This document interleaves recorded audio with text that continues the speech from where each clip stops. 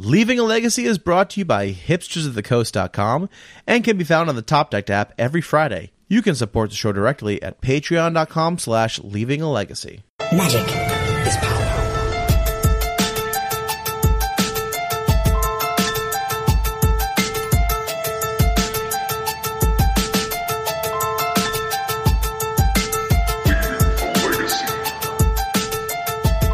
Hello, everyone. Welcome to another episode of Leaving a Legacy. My name is Patrick. I'm your Legacy newbie. With me this week, as always, Mr. Jerry. Me. What's up, Jerry? Oh, living the dream, Pat. Living the dream.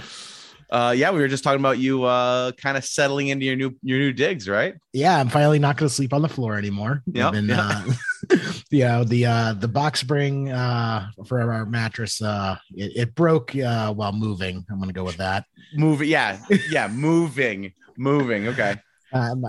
So box spring. Very broke. nice. So me and my girlfriend have basically been sleeping on the floor for the past week, and we finally went and bought a real big boy and big girl mattress. So what size did you get? We got the king. Good man. The king. Good man. We would have got the California king, but they don't make that they don't make that many of them. No, those are sweet. Have you ever? There's like a Montana king too that's even bigger. Really? Yes, I think it's called a Montana king or like a Wyoming king. It's insane. Did like the Wyoming marketing department like pay some manufacturers extra? I just think in those areas there's more space for bedding, so you just can like fit them there. You know, there's not a lot of space in California to fit bedding. I don't think there's a lot of California kings in California. No, what I want to do, Pat, I know I've really made it when I just have an entire room of my house where the floor is just a mattress. And then you can just hang out wherever you want. That's called a sanitarium, Jerry, and that's somewhere you don't want to be. And then the walls are padded too, so you can just bounce off the walls. And they give out stylish jackets when you get here. Yes, of course. Well, let's introduce our guest here, Jerry. So, I always tell people like, hey, if you have something cool going on in your local legacy scene, or you want to talk about something on the show, just message us. And our guest here messaged me on Twitter and was like, hey, there was a big legacy event in Seattle and he wanted to talk about it. And I said, come on the show. He's like, well, actually, Jonathan said, I can get you in touch with people who won someone else who won the event. I'm like, let's just talk to you, man. Let's go right to the source. So I want to welcome Jonathan Johnson onto the cast. What's going on, Jonathan? Hey guys, thanks for having me on. Yeah, absolutely. Definitely. It's been a while since we had some West Coasters on the cast. So it'll be good to kind of catch up with the West Coast meta. Yeah, it seems like it's probably pretty similar, but we'll chat through that and I'll give you an idea, because there was the day one tournament and then the team trios after kind of adjusting to what everybody was doing too. Nice. Sweet. Well, let's start off with some of the bare basics, Jonathan. Like, how did you get into Magic? It's been, like I said, I was telling him in the pre-show, it's been a while since we've had someone like brand new who we haven't talked to a bunch of times in the podcast. So I kind of want to get a little bit of your background and find out, more about you. So tell us about how you got into Magic. Yeah, I started playing pretty early when I was young. A friend introduced me to it. Just had some cool looking art. All the black cards, it just looked nasty and evil. So started playing during Ice Age and had no idea what I was doing, building craw worm decks, all that kind of fun stuff. Absolutely. Yeah. Big fan.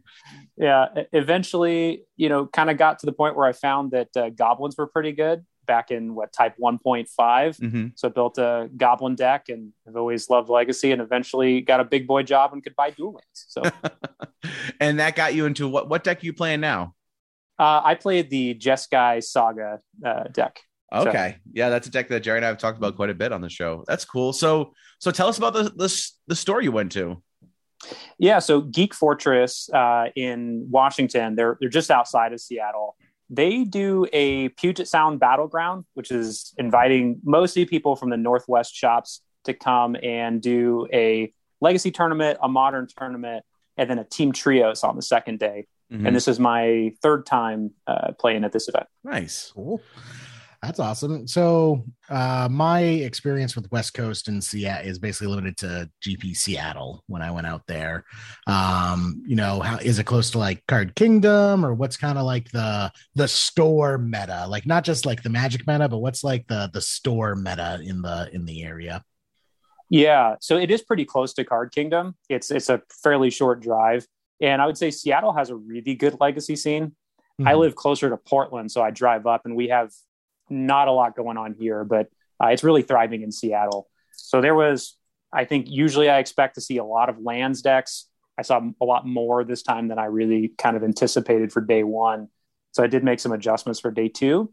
But as you would expect, lots of Delver, lots of the Jeskai deck that I was playing, and then a ridiculous amount of Tabernacle. A lot of tabernacles. 75% of the world's tabernacles were in attendance that day. It felt like it day one, yeah.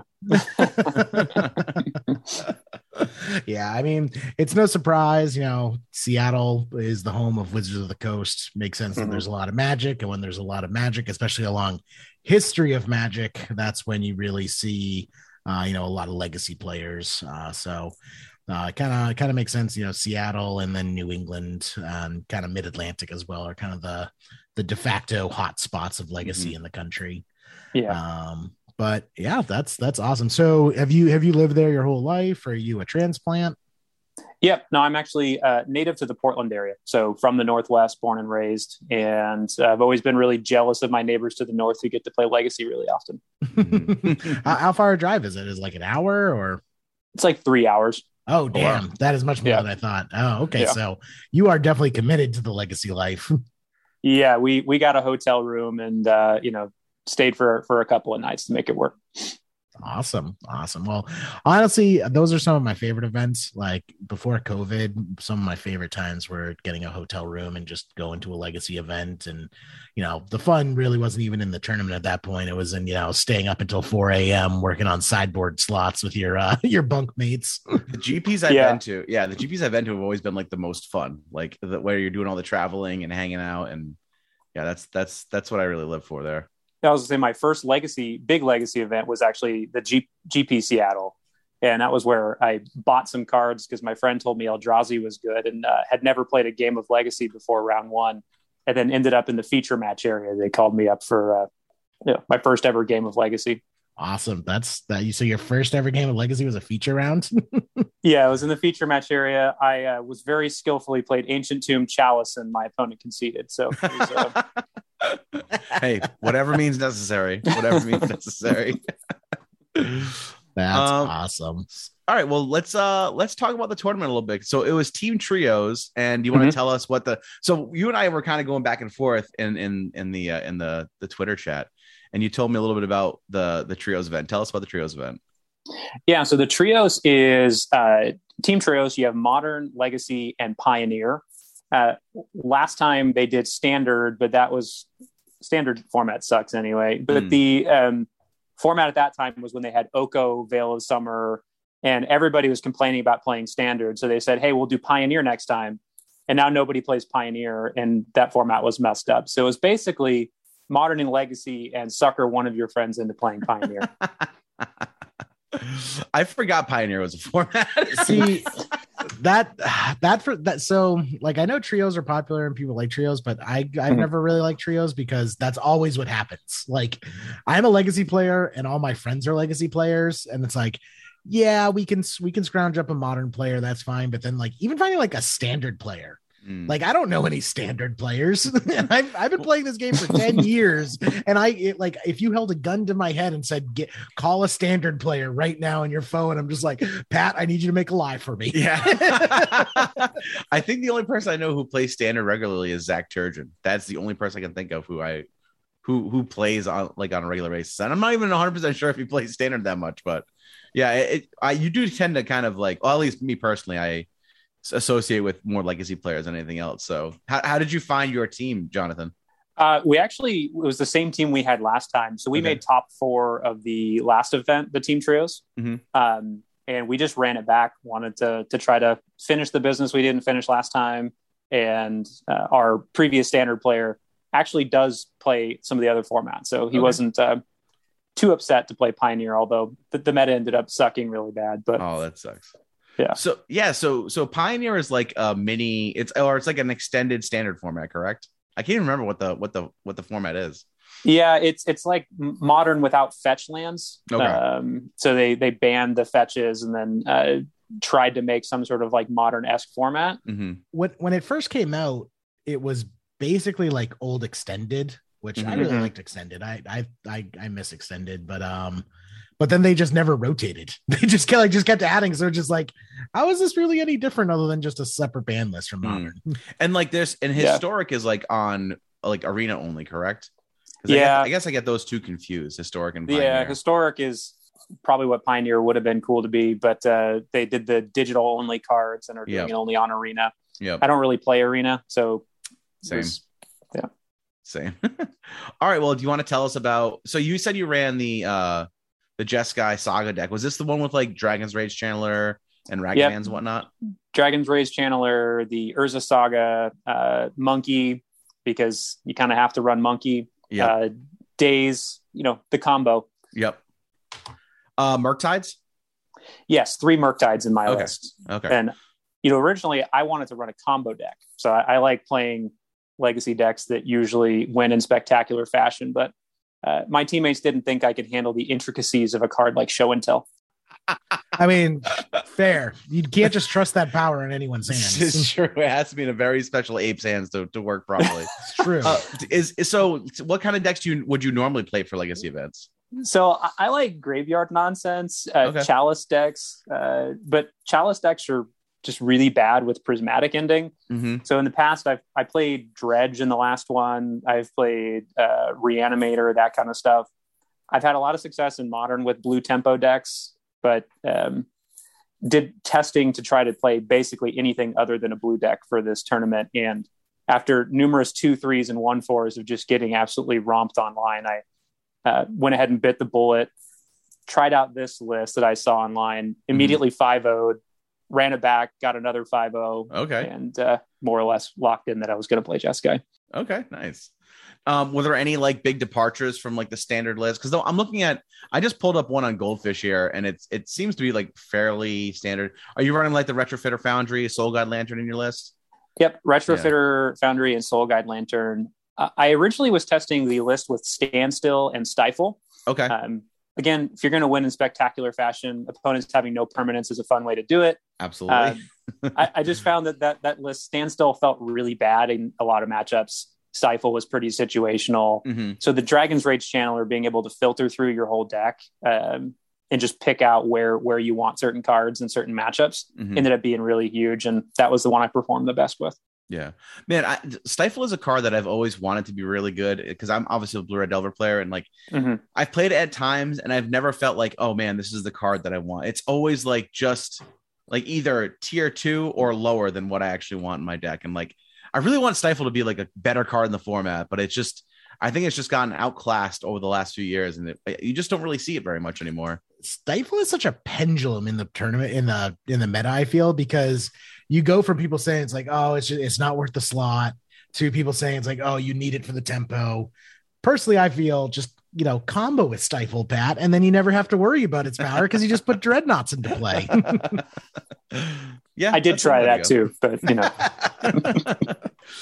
all right, so yeah, tell us about how the deck functioned for you on the day. Like how many rounds did you guys end up playing? So the Swiss was 6 rounds, and then the top 8. So we ended up drawing the last round. Ironically, we got paired up against our local team that we tested with, so we were able to draw them into top 8 too. Nice. So, yeah, nice. So 6 rounds. That must have been like 90. Is it 96 teams or something like that? There were 64 teams. Oh, 64 teams. Okay, right. Okay, that's an awesome trios event. Yeah, it was pretty good. I mean, the legacy event the day before had, I think, quite a few players too. I don't know that they broke 100, but they got pretty close to that. Nice. That's awesome. Well, do you want to, I mean, it's obviously been a couple weeks now since you ran through the tournament, but do you want to kind of walk us through your tournament and how you did? Yeah. I wrote down actually my matchups and like win-loss and all that kind of stuff. Yeah, let's go for it. We had a bunch of people that we were testing with and some other folks from the local shop in Portland I played with. And inevitably you get paired against one of them in round 1. Absolutely. So a guy by the name of Vinny, who actually had like a 73 card mirror match. So had virtually the same deck, except for he has True Name Nemesis. So I always lose to that card. That was my only loss on the day, actually, was a 0-2 loss, but my team ended up winning. It was the mirror game 1. I tapped out. when he had 3 lands holding up a daze. Mm-hmm. He plays True Name Nemesis. I daze it. He dazes my daze. And I just gave the sad face as I got hit for 3 every turn until I died. Wow. Game 2 was kind of a non-game 2. He had a Alpine Moon. I did not. And then I drew all 3 of my Urza Sagas. So, Alpine Moon. Talk about a flash in the pan. That was something that kind of made a splash when it got released, and we saw a little bit of it, and then it's fallen off. So people are still running that in sideboards. Yeah, I actually ran 2 in my sideboard. Okay. So I went X and lands on day 1 of the tournament, and actually switched up my sideboard a bit to run 2 Alpine Moons and a second Pithing Needle. Okay. So the Alpine Moons were really good against the Saga decks, which I played against a lot, and ended up bringing that card in several times. I'm glad that worked out for you, because there is nothing more frustrating than being in a multi-day legacy event where you're allowed to change your deck list in between days. Yeah. And then it's like you play your round 1 meta, and then you go home at night and you change your list around and change your sideboard in preparation for the meta that you just saw. And then you come back the next day and it's just a completely different meta and you've just screwed yourself. Yeah. You play Cephalid Breakfast round 1 or something, just get, stomped on. Yeah. Or like, I take out all the graveyard hate out of my sideboard because there's no graveyard hate in the room, and then you go against like dredge tin fins in your first 3 rounds. Pretty much, yeah. The card I took out for it was Null Rod, so I figured I was definitely going to get paired against the Epic Storm and or the Affinity Artifact deck and immediately get punished, but I got lucky and did not. So yeah, that first round, I was thinking, great, I'm going to get carried all day. That kind of sucks. Team bailed me out. Round 2, I got paired against lands, which was exactly what I had expected. And the first game went exactly how the game always goes. I get them down to about 3 life. They turtle up with 45 copies of Maze of Ith, and I get to do absolutely nothing while they, eventually kill me. So that one I conceded because I was worried about time when I just got locked out with triple Maze of Ith. And sideboard strategy, I had 2 Alpine Moons, 2 Pithing Needles, again, having seen a bunch of lands. And my opponent, when I played the second Pithing Needle off of Urza Saga, was not expecting that, and literally just looked at it and said, I was not expecting the second needle. So that ended up paying off really nicely. But I had, she played Urza Saga, then a Mox Diamond, and then tried to loam back the land that they pitched, and I was able to Force of Negation, exiling the loam. And then I went to my turn, played the Alpine Moon, naming Urza Saga, blowing up that land. Yep. So that ended up making it a pretty nice game. She's like, well, my plan was to loam back and make a whole bunch of constructs, and you pretty much ruined that one. Nice. So it's always nice when, like Jerry was saying, when the new sideboard gives you a hand there. That's fantastic. Yeah, I brought it in largely for lands, but it ended up working out pretty good. The second needle in particular for some of the other matchups that I faced. Our third game went pretty long. That one I was able to get both needles out, naming Maze of Ith and Thespian Stage, and just had enough time to make a bunch of constructs and get there with that in the Murktide. Sweet. So Murktide was kind of an MVP for the day, or what would you say was your MVP? I think just making constructs, and then the Retrofitter Foundry. So Urza Saga being able to grind people out. The Jeskai deck plays like a control deck, almost more than a tempo deck, to where if you can get rid of their threats and cheese them out, either finish them with a Murktide, but a lot of times I felt like I was winning my games with construct tokens and just being able to fetch up artifacts. That's interesting too, because you said like in your area, lands is such a heavy presence in the Northwest. It's interesting that constructs are so powerful, because I feel they would be more susceptible to all the wastelands in the room. Because not only do you have a lot of lands players running wastelands, I'm sure that also means you have a lot of just wasteland players in general looking to counter the lands players. Yeah, interestingly, I didn't run any wastelands, so I only ran the 3 Urza Saga and the colorless. What I found was that a lot of times if you played out your duels, they would try to wasteland you out of the game. But I played more of a color heavy version, so I never really got color screwed. It came up against one of my next round opponent, But mostly I was able to just get them to basically bait to take out my red sources when I was playing out cards. And then I just waited on playing out the tokens once they'd kind of run out their wastelands. That ended up being pretty good to just let them try to run themselves out of gas and then get them there late. Were you on like the 4 volcanic, 3 tundra list? Yep. 4 Valks, 3 tundra, and then 3 Urza Saga, and then the fetch lands. Yep. That kind of reminds me of or makes me think about the heuristics episode we have coming up, Pat, where we're going to be talking about kind of just rules of thumb of Legacy. And a big rule of thumb for the longest time is, waste your opponent off the odd color mana, shut off a part of their deck. And maybe that heuristic is not nearly as prevalent now because you are have all these other choices to choose from now. Yeah, I was hoping that people would be following that heuristic. So I played out the color sources. If I had 2 of one, I would intentionally fetch for the one that I had a duplicate of, so they would try to go after that particular color source. And that made it out a lot of wastelands. So my Urza Saga surprisingly did not get wastelanded all that often on the day. That's intriguing.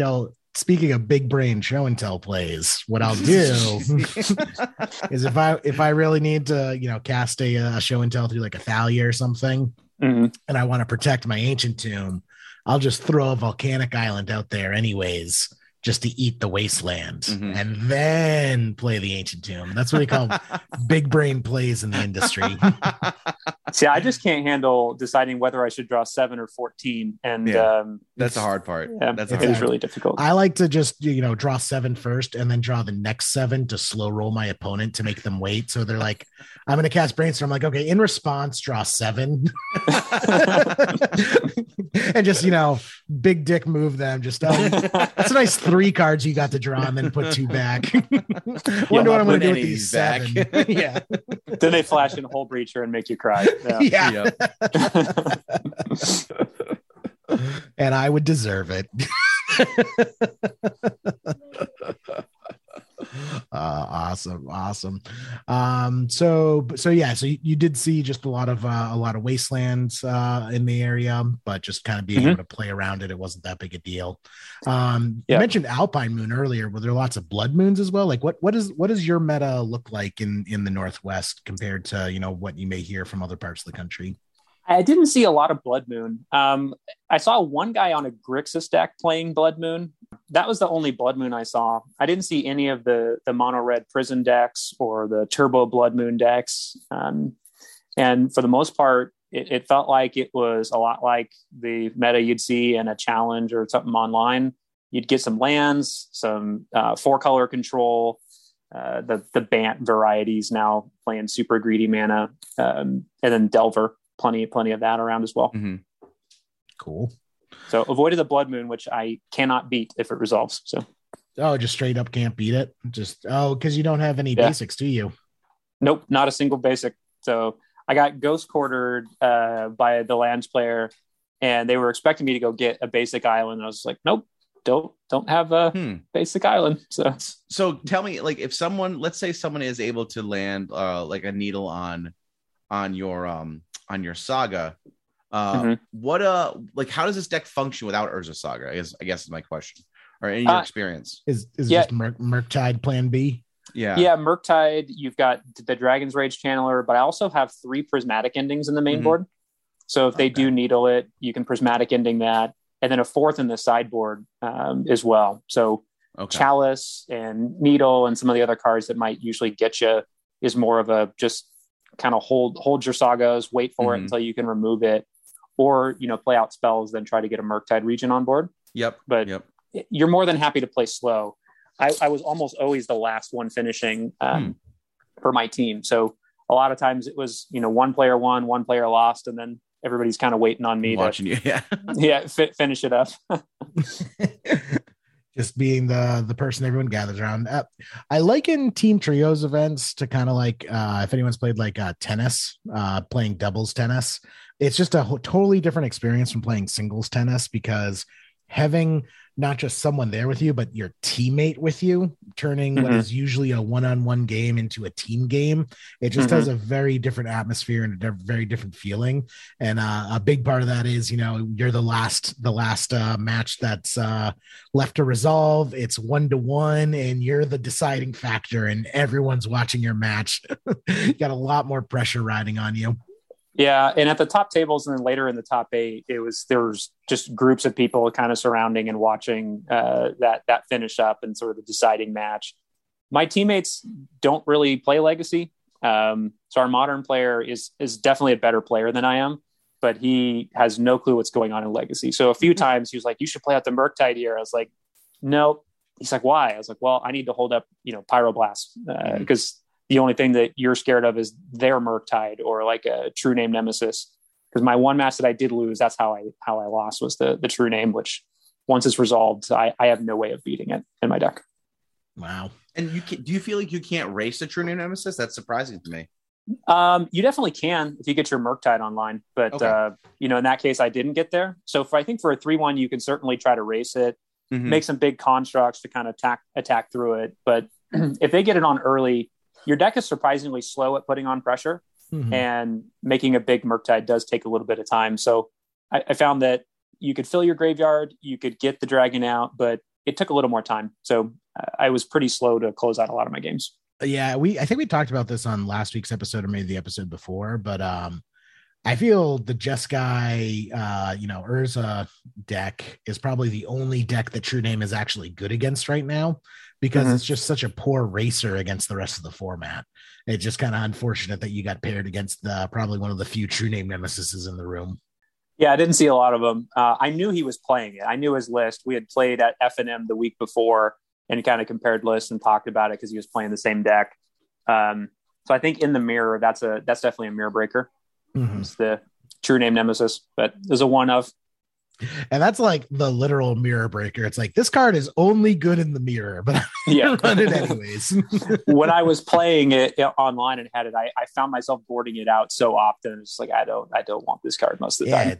It's too slow for Blue Red Delver. It's Yep. too slow for the combo decks. Like maybe it's good against lands if it's like a punishing fire based lands list, but Right. I mean, even then it's like you play a True Name and then they make a Merit Lage and you kind of feel silly. Yeah, you could race this. Yeah, exactly. So yeah, that is interesting. So that was kind of a rough break against the True Name, but what would you say was kind of your best match of the day? Like which one was just like the easiest match that you could go into? You're just like, just fill out the slip now. Frankly, I wanted to play against Blue Red Delver. Okay. I had a really good plan for that deck. So with the prismatic endings, 4 Swords to Plowshares, the 4th prismatic ending in the sideboard, I was playing 2 Pyroblasts and 2 Red Blasts as well. So I felt like the only thing that really would make me lose that matchup is getting tempoed out early, where I just have a low land hand and they wasteland me out of it and do the Delver thing. But if the game goes remotely long, I felt like I had sort of inevitability. 8 ways to remove a Murktide if you can't counter it. And that matchup felt really, really good against the different blue-red decks. I played a quasi-mirror in the quarterfinals against the blue-red Saga deck, which was also playing, Murktides and Monkeys and all of that. And it felt pretty favored because the white removal was just really, really good. I was going to think like day. prismatic ending must be huge in that matchup. Yeah, I mean, they get a Retrofitter Foundry, and you can just take it out with prismatic ending. Yep. You play it, and unless they draw on a braid, they just have no way to do it. And most of the time, they have one or like a meltdown or in a braid in the sideboard. So once you get that online, it's pretty hard for them to deal with it, and you can just plug up just as fast. But you can actually remove their stuff where they can't get yours. Sick. Yeah, it seems like it's we talk a lot about like the step basis of the legacy meta, where the traditional thinking is you want to be one step above your opponent. You don't want to just be the mirror. You don't want to be one step lower because then you'll lose. And if you're too far ahead, then they just get under your guns and they can beat you. But yeah, it feels like, Blue Red Delver is the best deck in the format. So you're choosing to just prey on Blue Red Delver by just going, one step above them. Yeah, and the white removal, I tested Delver a lot. my primary testing partner, he ended up playing blue red in the event, and we tested both the Jeskai and the blue red event, the blue red Delver decks, which are obviously extremely powerful. I just liked the white removal. I felt like it was sort of the mirror breaker to where I felt favored there. It also, I think, gave me a better matchup against stuff like lands and just random nonsense. If somebody did get a chalice, having a prismatic ending is pretty good. Yeah, especially the prismatic ending. I just can't put into words how useful it is having it be able to hit non-creatures as well. Because I think when it was spoiled, everyone was like, oh, this is cool. It's kind of like a Swords to Plowshares, but not as good. And then I think people just didn't really put as much emphasis on the fact that it can hit Pithing Needles. It can, hit Lion's Eye Diamonds and, force your opponent to make a play. It just has a lot more application than just being a creature removal spell. And sometimes post board, game one, every once in a while you get the hand that's Dragon's Rage Channeler, Monkey, Daze, and, a Murktide. And you can actually get out and just tempo them out in game one. They don't even know that you're playing white. Yeah. So post sideboard, I had several times where they thought I was on Delver, and then post sideboard, they play their stuff out. I prismatic ending them, Swords to Plowshares, and they're just really not prepared for what was happening. All right. Yeah. That's cool. So what else took place over the day? Yeah, I played against Death and Taxes in round 3. And I if he's listening to this, he was a hell of a sport about it. I played him in day 1, and we had a similar match, super grindy and really close, where the deciding play was him having 4 lands and 2 cards in hand, playing the 5th land, casting Solitude to try to take out my Murktide Regent, where my last card in hand was a Daze. And the day before, I blew him out really hard with that. And I think this was my favorite play because obviously it didn't resolve. I kept my Murktide win the game. I played him again round 3 of day 2, and the same exact play came up. I had my Murktide Regent out. He was more or less dead on board. He had 2 cards in hand, plays a 5th land, casts a Solitude. And before it, he's like, you have 1 card in hand? It's like, there's no way that's a Daze again. And it was a Daze. So I dazed the Solitude. Man. And he just looks at his teammate. He's like, you remember that guy I told you that blew me out with the not playing around Daze yesterday? It's like, yeah, same guy, just did it again. Oh, man. That was game 3 that I had everything. I had the Blazing Volley, Torpor Orb, and the Containment Priest to flash in for that. I ran pretty hot against that guy. But the Daze was pretty ridiculous. That was my favorite play. Awesome. Sick. So what was you said that was round 3? Round 3 was Death and Taxes. Round 4 was Blue Red Painter with Saga. Oh, okay. And I didn't know until about halfway through game 1 what the heck he was doing. It just looked like it just looked like Delver was derping around and couldn't find a threat and was cantripping repeatedly. He had like 4 volcanic islands out, and eventually he casts a Painter Servant. It's like, got it. I see what's going on. And he never found the Grindstone combo, but this is another one where Pithing Needle having access to 2 in the sideboard ended up being very powerful because they're playing Urza Saga. So the Alpine Moon took out the Sagas, and then I was able to Pithing Needle his Grindstone.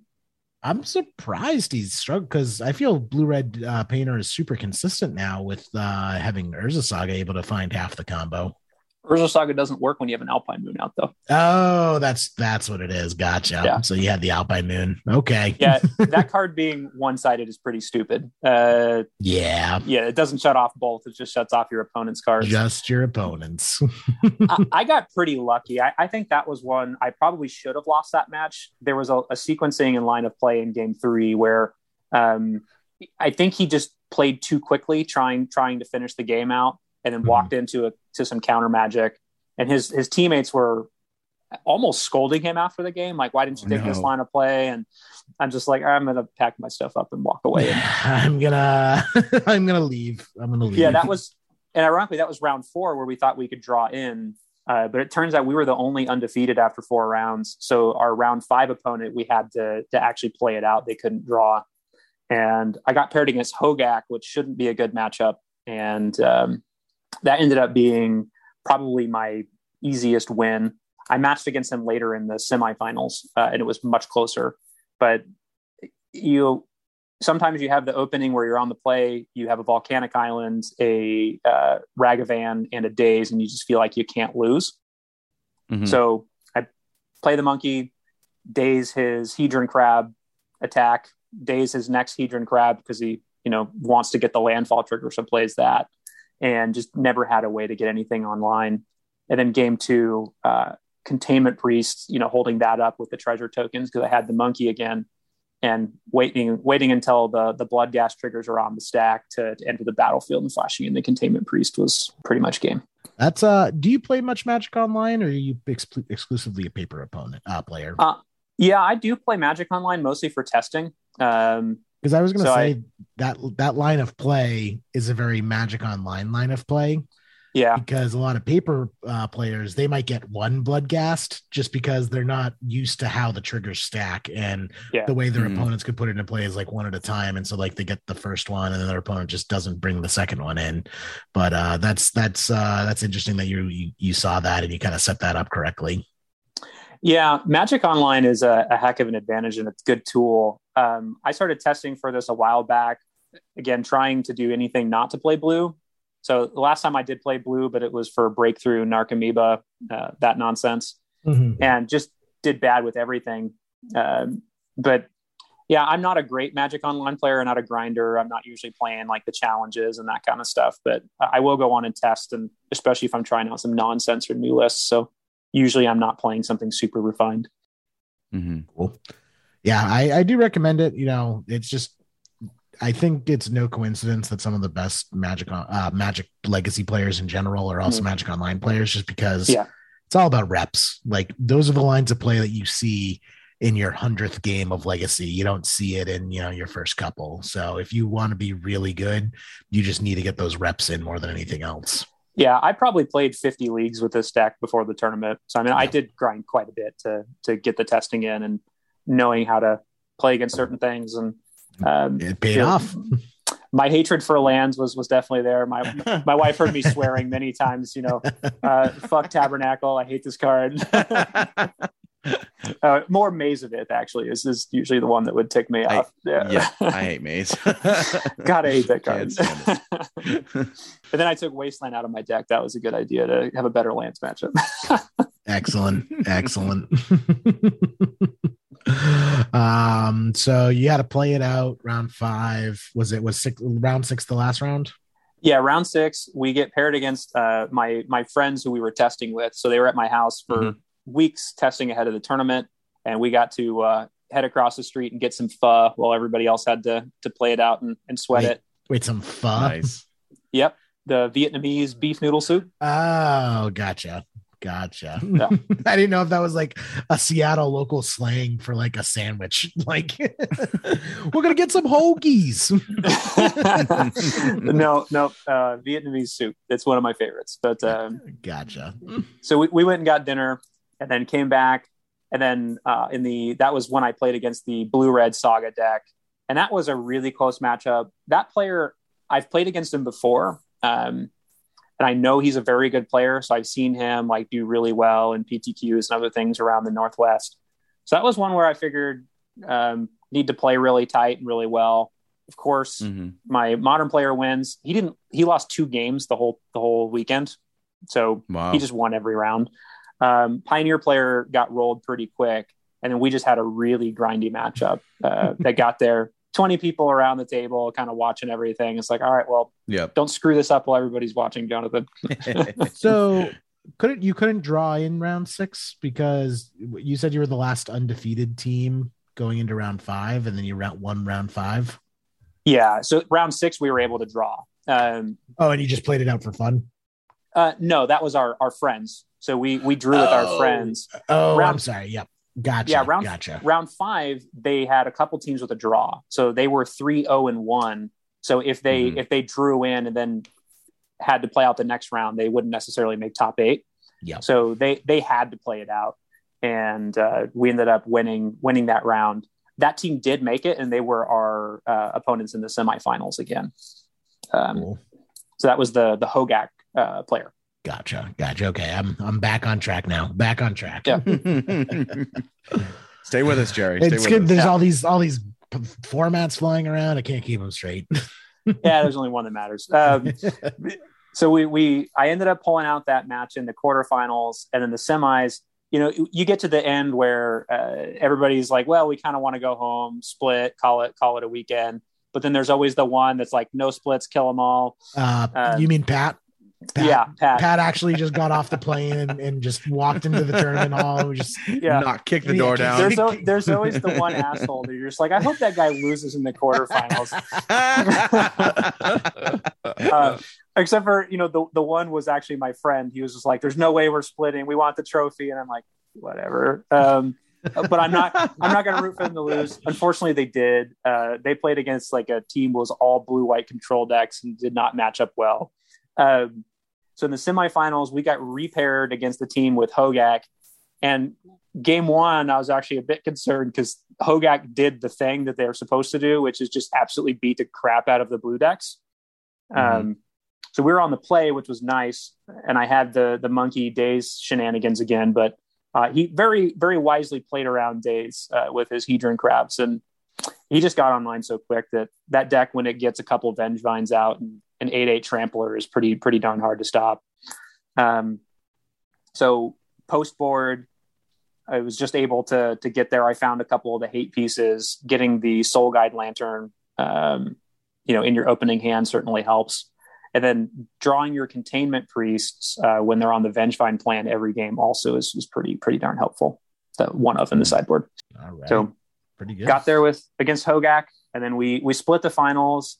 The other team that was there, Andy Wilson, he's on Twitter too pretty frequently, but he was on, I think, 4-color control. So that deck did really well on the weekend too. The Bant deck basically splashing red for expressive iteration, which is really, really powerful. That's interesting that the mid-range decks are edging out the tempo decks just based on kind of that small data sample there. Is that kind of your thoughts of looking around the room of what you saw happening? Yeah, I feel like the mid-range decks did do pretty well. They just went slightly above Delver, and basically having the access to the white removal. And then the Bant decks in particular, in my experience testing Delver, Endurance is a really difficult card because they can just blow you out really hard. Getting your Delvers, killing your Dragon's Rage Channelers, taking your Delirium off while you're in mid attacks because you have to attack it, and just getting a free block. They also are on a copy of Loam, Life from the Loam. So just being able to loam back your Wastelands, playing 2 copies of that, that made the matchup pretty difficult for me when I did get paired against it. So I think that would have been an interesting matchup. It's definitely close, but at that point we decided to just split the finals, and our main negotiation was who gets the trophies and the champion playmats. So. Nice. Did you walk away with the trophy? I did. I refused to split. I have a 9-year-old daughter, and every time I go to a Magic tournament and do well, her first question is always, "Did you get a trophy?" And I made it clear. I said, there is no way I am coming home without a trophy for, my daughter, and telling her I won and didn't get it. So they're like, seriously, that's your only thing? It's awesome. Like, I don't care about the money. I was like, we can split that, whatever. But I'm taking a trophy home to show my daughter. That's pretty good. Like, no one's going to be the dick to argue with that. Oh, you gonna make a little girl cry? You're going to not let her dad take home the trophy. Yeah. And then they find out later I don't even have a kid. You're like, you're not even married. Just it's all like. Yeah. So the drive home, my wife told her that I won a trophy, and she stayed up till like 11:30 at night and ran downstairs to see it when I got home. So man, she was pretty excited. That's awesome. I love that. Yeah. Hell yeah. Well, that's sick. That's a great tournament report. Thanks for sharing it. I'm jealous you got to have such an awesome time, and maybe I'll give Team Trios another shot, because that does make me want to kind of have the team atmosphere in a legacy tournament. Fly to Seattle in July. You can be our Pioneer player. Okay. All right. I'd rather shoot myself, but okay. I'll keep that in mind. Know what we got to do? I haven't played it probably in about a decade. But one of my favorite like team formats was Legacy Unified Two-Headed Dragon. So basically it's 2v2 teams and you're both playing the same game. So it's like a 2v2 4-player game, and each of you have a shared 4-card limit between your two decks. Interesting. Okay. It's like a two-headed giant almost, but the constructed format instead of the sealed. Exactly. Yeah. I'm sorry. I said two-headed dragon, two-headed giant. Yeah. But yeah, it's constructed, and you have a shared, constructed. So you can only, if one player has 4 brainstorm, the other player cannot have 4 brainstorm. At least you don't have to find 8 volcanic islands. That's helpful. Yeah, exactly. But me and my friend Mike did it at this event, and I played mono black tin fins, and he played mono blue counter spells, and we ended up winning the entire tournament that way. It was so much fun. That's hilarious. That is funny. He's just saying no to everything while you're trying to kill everybody on turn 1. I'm just comboing. Nice. It sounds like a pretty smart strategy for that kind of tournament, right? Just how do you answer that when you've got a deck full of no's and then make the combo finish? Yeah, I think my buddy Mike. I think the only win condition in the entire deck was a Singleton Jace.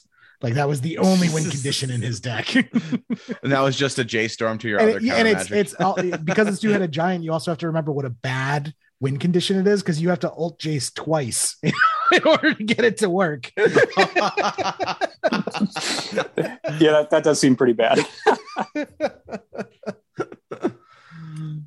Well, Jonathan, was there anything else you wanted to talk about before we started wrapping up here? I don't think so. I appreciate what you guys do, and was kind of fun to be on the show and share a little bit about the experience here, and hopefully we'll see a lot more tournaments in the near future with someday when COVID decides to get lost. I feel like we're so close. We're so close. Yeah. Hell yeah. You said the store was Geek Fortress, right? Yeah, Geek Fortress is the place that puts it on. That's a and sweet they're doing name. Another one. Yeah, it's a sweet shop. They do legacy tournaments up there, and I'll go play like a 1K or something there as well. Mm-hmm. They're doing another one actually in Tacoma. It's going to be a larger event at the end of July in next year. So we'll try to run it back and see if we can. Man, maybe we should go to something like that, Jerry. What town is it in? Tacoma, Washington. So it's just south of Seattle. So SeaTac Airport's right there. Gotcha. So if you're local guys and you're listening, make sure you check out Geek Fortress, because we love shops that support Legacy. So go support them. Yeah, absolutely. All right, cool. Well, let's get into scoops and poops then, Jerry. So every week on the show, we obviously scoop someone in top 8, or something, or a group of people, or sometimes a music artist. But Jerry, who do you want to scoop in top 8 this week? All right, you're gonna laugh bad, but if it's Boston Market, not Boston Market. Okay. I'm gonna scoop in my Jordan's Furniture Sleep Tech Professional Scott. So you watch the commercials, you watch the commercials for Jordan's Furniture, and they're like, come on into Jordan's Furniture, and we have our sleep tech professionals who are measure your body, and they'll use the Bridget core system to take your vitals and match you. And I'm like, all right, whatever, it's a load of junk. And then I go to Jordan's Furniture to buy a mattress, and I meet Scott, and it's it's just next level. He has the soothing voice, and he's wearing the lab coat, making him look all professional. No. Oh yeah, he's wearing a lab. They make him wear a lab coats. And then he brings me over to the Bridget, which is this like. I'm already out. It's I'm like already this out in the lab coat, but continue. inflatable balloon tied to a computer, and they have you lie in it, and then they like inflate the balloon, and it like lifts you up and measures your body points. And he was so reassuring. He offered us like sanitary towels for the pillows so we could try him out, and I just felt so at ease. And I walked out of there spending $3,000, which was double. You've been fleeced. Double my budget going in. But like Scott was worth it, Pat. Scott was worth it. Wow. So scoop into Scott, the Jordan's Furniture Sleep Tech Professional. Who knew $15 lab coat was a 2x multiplier? I did not know that. Yeah, it wasn't the lab coat. Scott just did such a great job. He had a soothing voice. You said he had a lab coat on. But I mean, that wasn't what caused me. That is what made him listen to the his own vaccine research pamphlet that he gave Yes. at the end of it. Yeah. And let me tell you about this vaccine. Jerry. This Tempur-Pedic vaccine. Yep.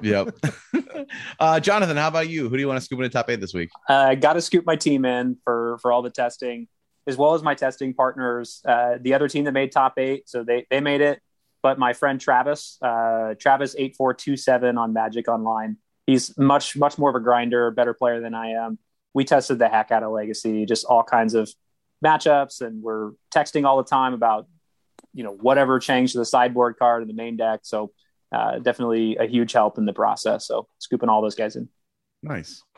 And I'm gonna scoop in. I don't have any scoops this week, Jerry. I didn't have a big week this week. Actually, no. I do have a scoop. I'm sorry. So I already gave your scoop to Scott. So Scott's got 2 scoops now. Two scoops. It's been a while since we had 2 scoops. I'm gonna scoop in my junior Pee Wee football team. We had a nice win this week, won in overtime, which is really exciting. Wow, did the kids wear lab coats? They don't wear lab coats. So they wear football. They wear football equipment, and cool, there Scott. are athletes on the team. Not as Jerry. cool, Scott. Well, I don't know. They might be able to tackle Scott pretty good. So I don't know. But yeah, that's awesome. Jonathan, thanks so much for coming on this week, man, and talking with us. And we appreciate you reaching out and saying, hey, we had a really cool tournament over here at the store, and then taking the time out of your day to tell us about it. Yeah, it was a pleasure. Appreciate y'all having me on. And we get to do the poops too. Can I poop on Mazavith? I love it. I love it. Yeah, Mazavith, screw that card. Nice. I second that for Makes sure. you wish you had your wastelands. It definitely did. That's awesome. All right. Well, thanks everyone for hanging out this week. Jonathan, again, thanks for coming on, and we'll catch you all next week. Bye.